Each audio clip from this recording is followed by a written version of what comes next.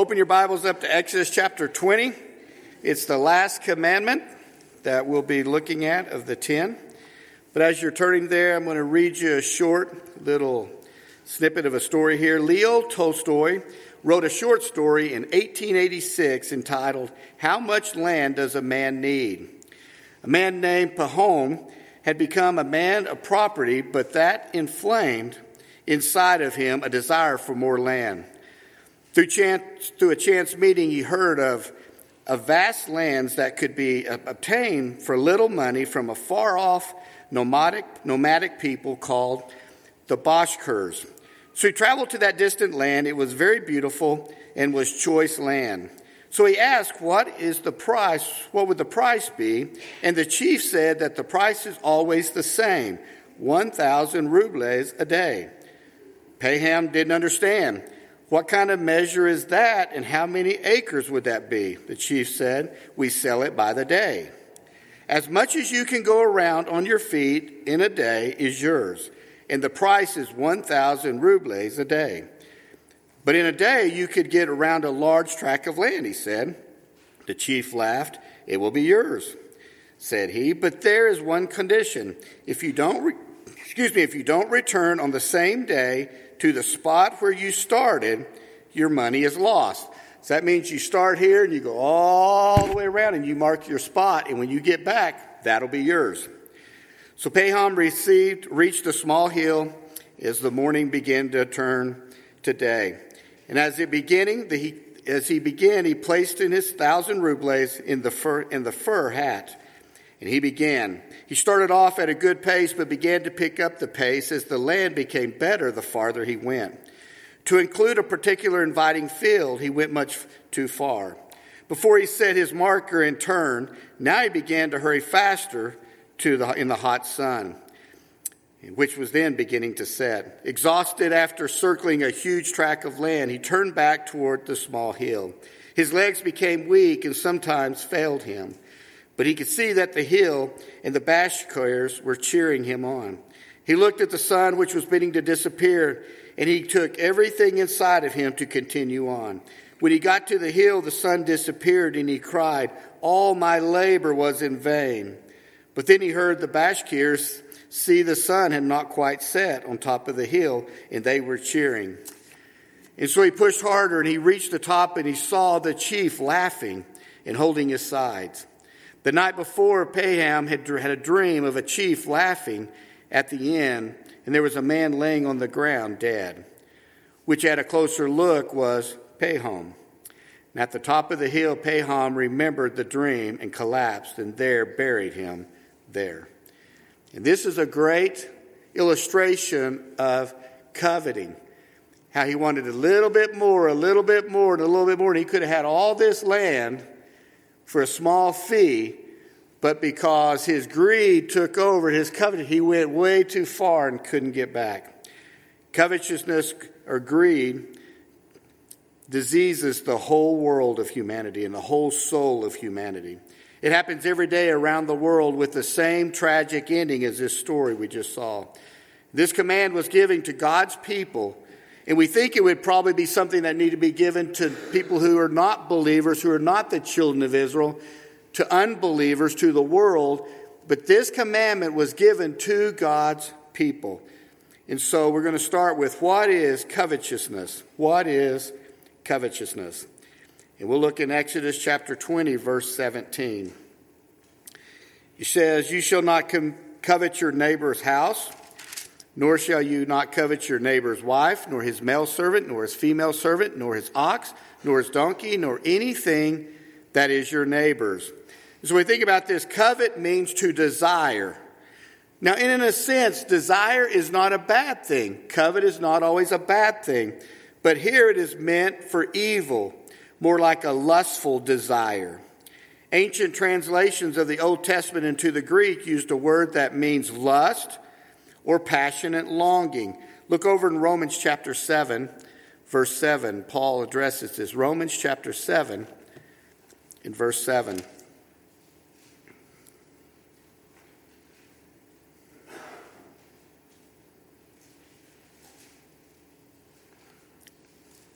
What shall we say then? Is the law sin? Certainly not. On the contrary, I would not have known sin except through the law, for I would not have known covetousness unless the law had said, you shall not covet. But sin, taking opportunity by the commandment, produced in me all manner of evil desire. For apart from the law, sin was dead. So here we start talking about this desire, this evil desire, that the covetousness would be a part that Paul was speaking of. This command is different from the others that we've been looking at, because the others were forbidden actions, where this is forbidding state of the mind. So the ones we've been looking at are actions. Do not commit adultery. Do not steal. Honor your father and mother. All of these things. This, do not bear false witness. These are now, this one's a mindset. It's a state of the mind that we begin to think or believe. And it goes right to the heart where no one can see.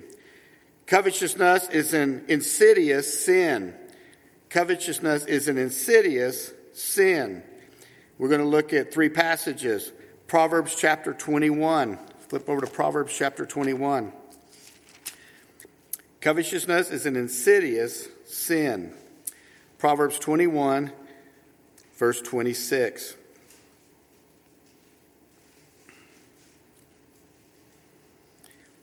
For he covets greedily. He greeds, if you want to say, all day long.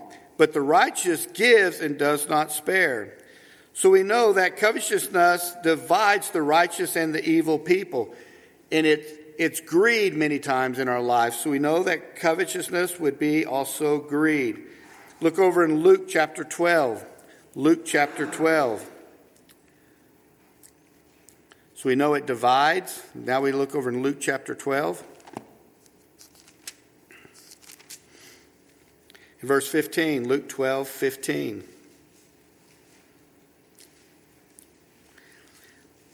And he said to them, Christ speaking, take heed and beware of covetousness, for one's life does not consist in the abundance of the things he possesses.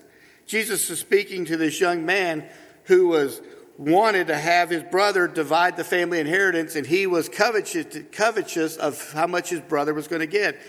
And Jesus said, don't covet the land and don't covet the things that we don't even really need, but we need to watch our spirits and our hearts, and so many times even against family members. And I've had this a lot in dealing with things, even funerals.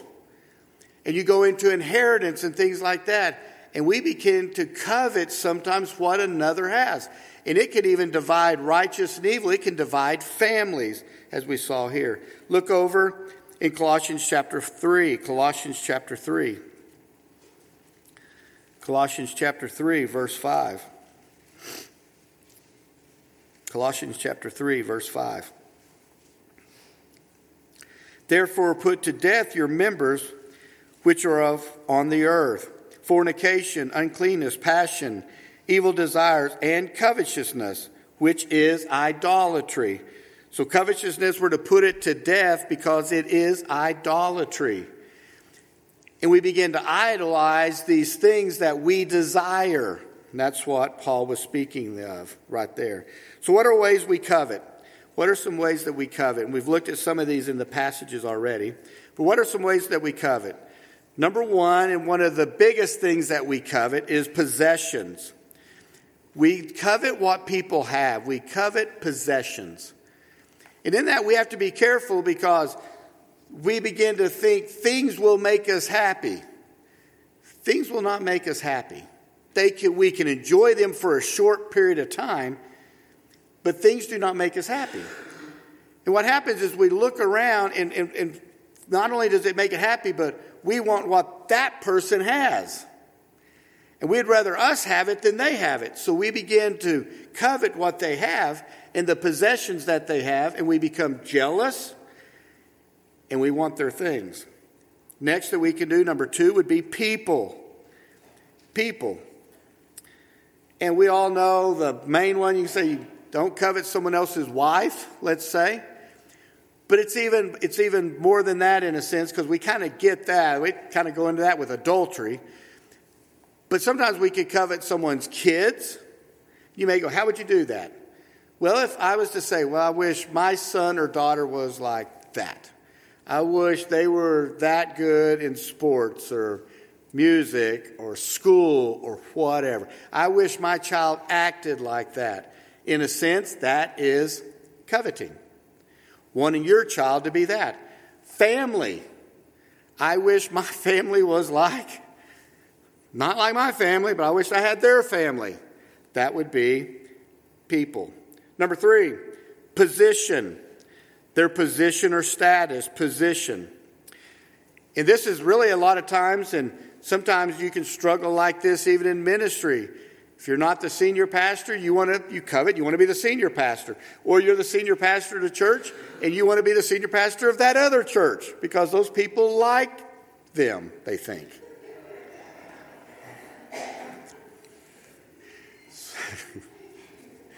I don't know where that even came from. But anyway, at your job, I wish I had their job. I would be happy if I had their job. I want their position. And we do it. And here's the thing. We know the game. Meaning, we're good at hiding it. And we can all do it in the name of the Lord. And we can just think and go, I want to desire to have their position. No. Many times we want their position and them to have ours. Next would be accomplishments. Accomplishments. What they have achieved. And when people achieve a certain accomplishment, we get jealous, or we covet what they received, especially if it's something that we're both being running for, if you want to say, or trying to achieve, and they get the accomplishment and we don't. We covet that, and we go, I wished I had that. I should have got. And sometimes we catch ourselves doing that, and we realize, I'm not really coveting, but in a sense we are, because we're not encouraging them to forget. And then the last, number 5, would be spiritual ways we covet. When God blesses someone else, that is hard. And you may go, well, that's not really hard, but it is. When God blesses some other family, when God blesses their kids, when God blesses some other person with a raise or a promotion, when God blesses another church, pastors get jealous and covet. And so we have spiritual ways that we covet. Covetousness also produces relational death. A Greek fable captured the essence of this when it was told of a covetous man to whom the gods granted him any wish he liked, on the condition that his neighbor would get twice as much of it. Now think about that. So that means I have a wish of anything I want, but my neighbor gets twice as much as what I asked for. Unable to bear the thought of his neighbor coming out better than he wished to lose one eye. Oh, don't act like that. That would be all of us, okay? Every one of us would do that. One arm, whatever. We can survive with one arm, and he'll lose both. Isn't that true of us? And you stop and think about it. If you can have anything in the world and your neighbor would get twice as much, none of us probably would go, I want $1 million so they can get $2 million. Every one of us would probably go, just like that old man. What could I lose and get rid of? And they lose more. Called the stock market. Anyway, what did that come from? How do we overcome this and make a discipline of grace with this? So here's some ways to grow in this commandment. This is what I want to challenge you with tonight. Here's some ways to show grace in this commandment. We all know we shouldn't covet, but here's the first thing we need to do is be loving. Be loving. Look over in 1 John chapter 4. 1 John chapter 4.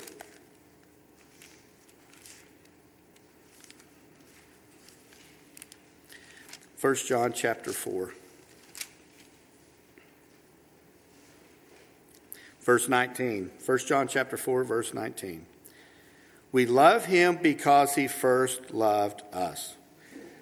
We love him because he first loved us. His love from heaven enables us to love him back and then to love others. We're not capable of doing that without God's love.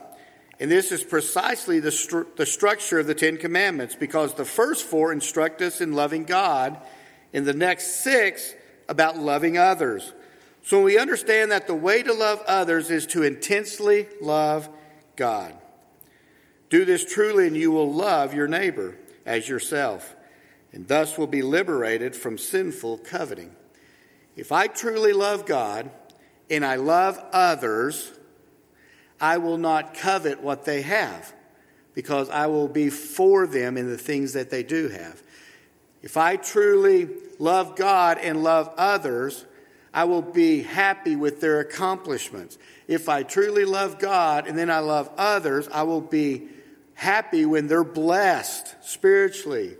I'll be happy with their financial blessings. I'll be happy with their possessions that they have. I'll be happy for their family and all that they have.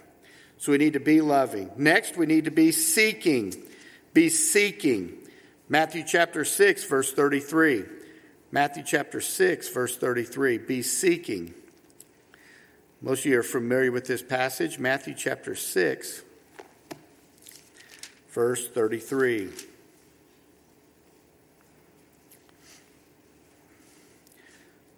But seek first the kingdom of God and his righteousness, and all these things shall be added to you. His explicit meaning here is that he will provide everything necessary for a rich, full life to his children who seek his sovereign reign. If we are kingdom seekers and as such have everything, we will have no need to covet anything.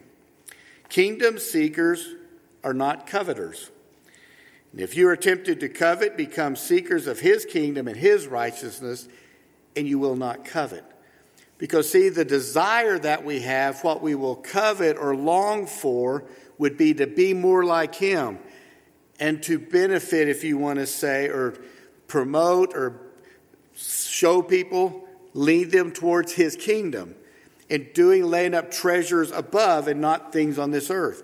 And so if we can learn to be kingdom seekers and thinking of him, Christ, God, his righteousness, and trying to seek that, we will not try to fulfill our own desires and be coveters. Next, number 3, be feeding. Be feeding. Look over in John 6:35, so we will need to be feeding. John 6:35.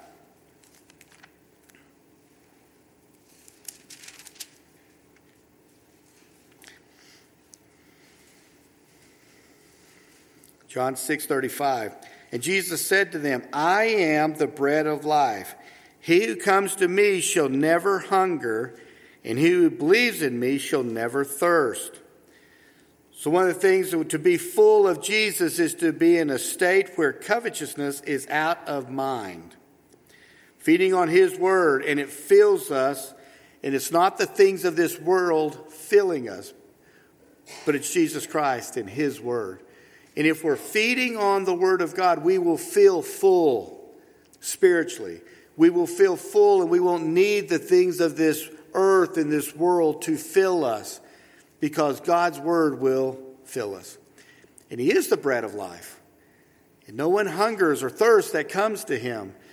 And when we're filling our lives with his word, then we come under conviction sometimes, and we'll find ourselves thinking of others and not ourselves, thinking of the Lord and recognizing this is sin in our life. And then it allows the Holy Spirit to convict us of the ways that we covet other people. And then number 4, to be content. To be content. We must actively be content. We must actively be contenting our soul with Christ. Content souls do not covet. So we're going to look at about 4 passages here. John chapter 4, verse 14.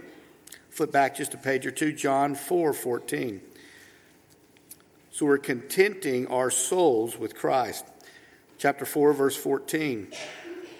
Whoever drinks of the water that it shall give him will never thirst, But the water that I shall give him will become in him a fountain of water springing up into eternal life. Jesus is enough to fill us. And many times we don't understand that. We do not believe it because many times we haven't tried it.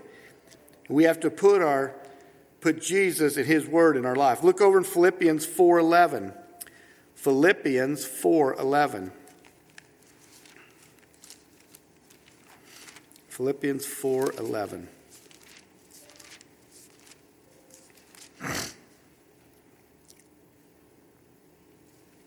Not that I speak in regard to need, for I have learned in whatever state I am to be content. Paul had learned Jesus' way of being content. He said, no matter what state I'm in, I'm going to be content. Whether that be my health, whether that be my finances, whether that be my living conditions, whether that be the things I have, the things I don't have. Wherever I'm at, I've learned, and again, I think it's interesting, I've learned, one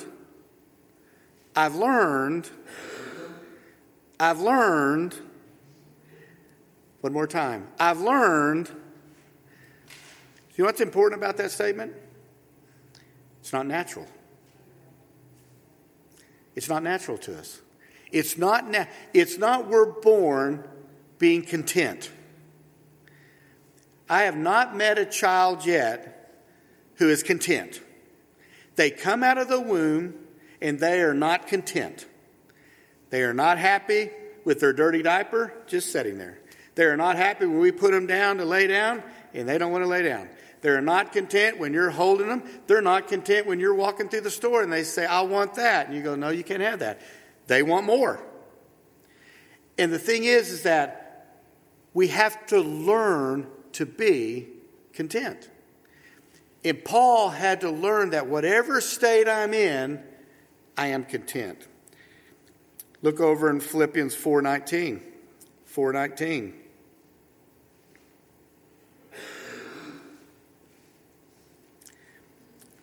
Whose end is destruction, whose God is their belly, and whose glory is in their shame, who set their minds on earthly things. God meets our needs. Everything that we need, God can meet. But if we set our desires on earthly things and set our mind on earthly things, we are not seeking the things above. We're not seeking his righteousness. We're seeking earthly things. And if we set our mind on it, we're going to covet it. We're going to want it. We're going to lust after it. And when we start pursuing that, we're going to fall. And we can't live a life that brings honor and glory to the Lord. We cannot be content when we have our mind set on earthly things. Because if we set our mind on earthly things, what that means is we want it. And here's the thing about the world. The world is good at marketing things we don't need. And I mean the world. I'm not saying the bad thing. I'm just saying advertisers. I was a marketing major. And one of the things that I learned is how to get someone to buy something they do not need. That is what they taught us. Not things they need, because they'll go buy those. But the key to good advertising is to have someone buy something they do not need. I think back to we had some, we didn't even have wood floors at this time. We had some tile and carpet in our house. And Ellie was small, my daughter, and she was watching television. And she come hollering at, Dad, we need to get one of these. And I said, what is it? And I went and looked. It was a Swiffer. We had nothing to Swift. And I said, Sister, we don't even have, but Dad, look how fun it looks. And I said, well, you're not going to be the one swiffing, number one. So, but that's what advertisers do. But here's the thing. When we set our mind on earthly things, we don't need any advertising. Because we look and we desire, and we'll do anything we can to get it. And then look over in 1 Timothy 6:6. 1 Timothy chapter 6, verse 6.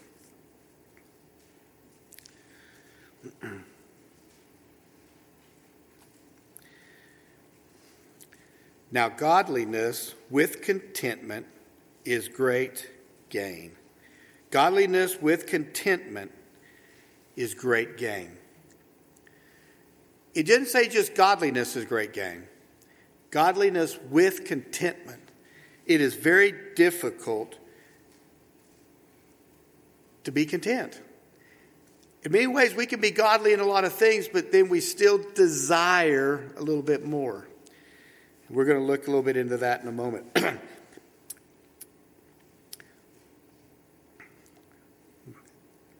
Henry VI said this, "My crown is in my heart, not on my head, not decked with diamonds and Indian stones, nor to be seen. My crown is called content. A crown it is that seldom kings enjoy." And I think that's true. A crown that is seldom enjoyed by kings or even us. A proper coveting is the answer to sinful coveting. So this isn't on your paper, but we're going to talk just a little bit about this as we close. A proper coveting is the answer to sinful coveting. 1 Corinthians 12:31. You can turn back there. 1 Corinthians 12:31.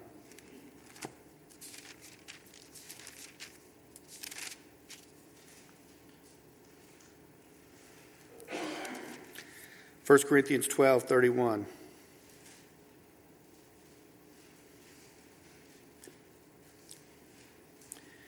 "But earnestly desire the best gifts, and yet I show you a more excellent way." Paul writes to covet for yourself to grow in the knowledge of God and even his gifts, his way. That there is a way that we can covet or lust or desire, and that is to grow more in God's grace, to grow more in the knowledge of who he is. St. Augustine wisely instructs, "Be always displeased with what thou art. Always add, always walk, always proceed. Neither stand still, nor go back, nor deviate." We should always be moving forward. And we should always be growing in grace. There's a more excellent way, Paul says. We should be growing in that way. And not be just stopped. Sometimes we think content means to be just stopped. I'm content with where I am spiritually. No. We need to covet and we need to grow. We need to covet to grow more, to be like Christ, to be closer to the Lord, to have a better understanding of his word, to grow in his knowledge.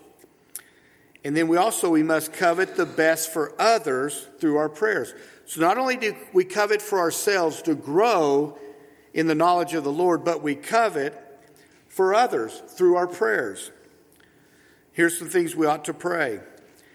We ought to prayerfully covet for others to be blessed. We can covet for others to be blessed. Not us, but others. We can pray for our friends and family to be prosperous. Not to have them fall in sin, but again to be blessed and prosperous. We can pray for their marriage to be blessed.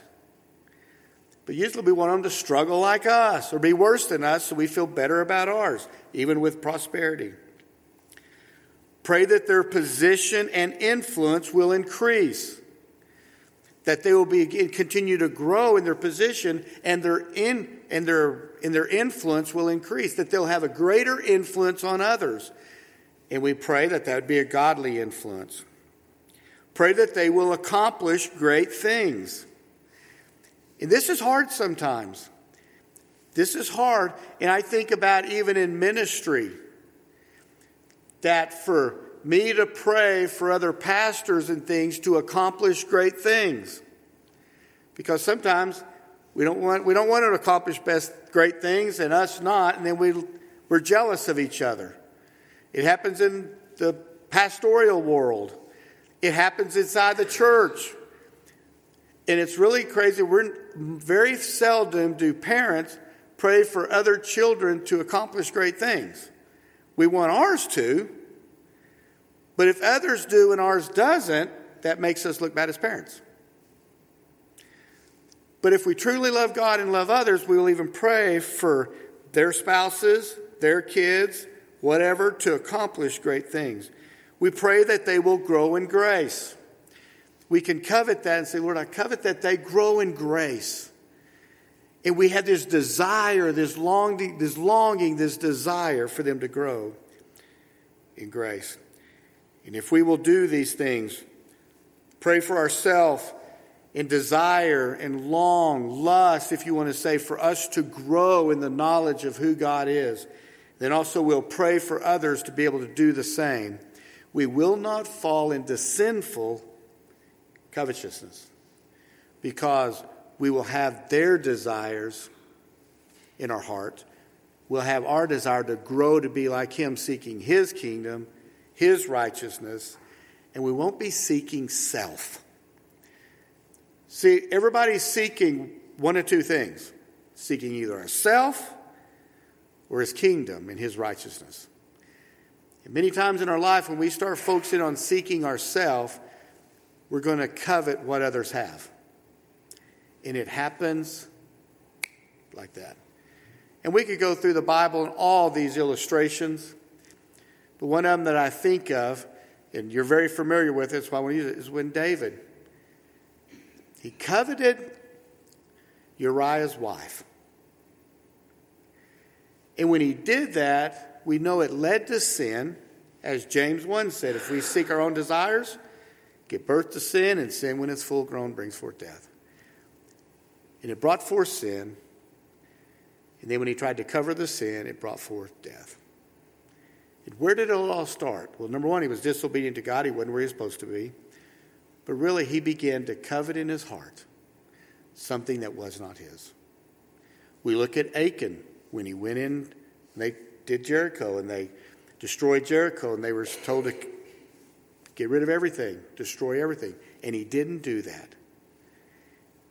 He paid for it, his family paid for it, his possessions paid for it, because he coveted what was not his.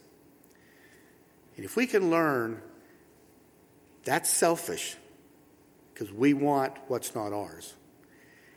But if we seek His kingdom, His righteousness, we won't sinfully covet. Lord, I thank you for your word. I thank you for the time that we can have tonight. And Lord, it is so easy in our heart. As we looked at tonight, this last commandment is a state of the mind. And Lord, how that our mind, where sometimes, many times in our heart and mind is where sin originates. And Lord, as we look into your word tonight, we realize that coveting can be a state of our mind. It is a state of our mind. It's in our heart that we desire what is not ours. Lord, we begin to try to fulfill our selfish desires and needs instead of relying on you. And Lord, in filling our life with you. And Lord, you promise that as we look in your word, you will fill us, you will complete us. And we won't need the things of this world. We don't need to have our minds set on the things of this world. But Lord, our minds set upon you. And Lord, I pray that you'd bless us. Lord, help us as we do covet in the right way to know more and be more like you. And Lord, also as we pray for one another. Lord, we love you and thank you that, God, you sent your son to die so that we could have life, we could have hope. Thank you for your word so that we can know more about you and how to live a life to bring honor and glory to you. And it's in your name we pray. Amen.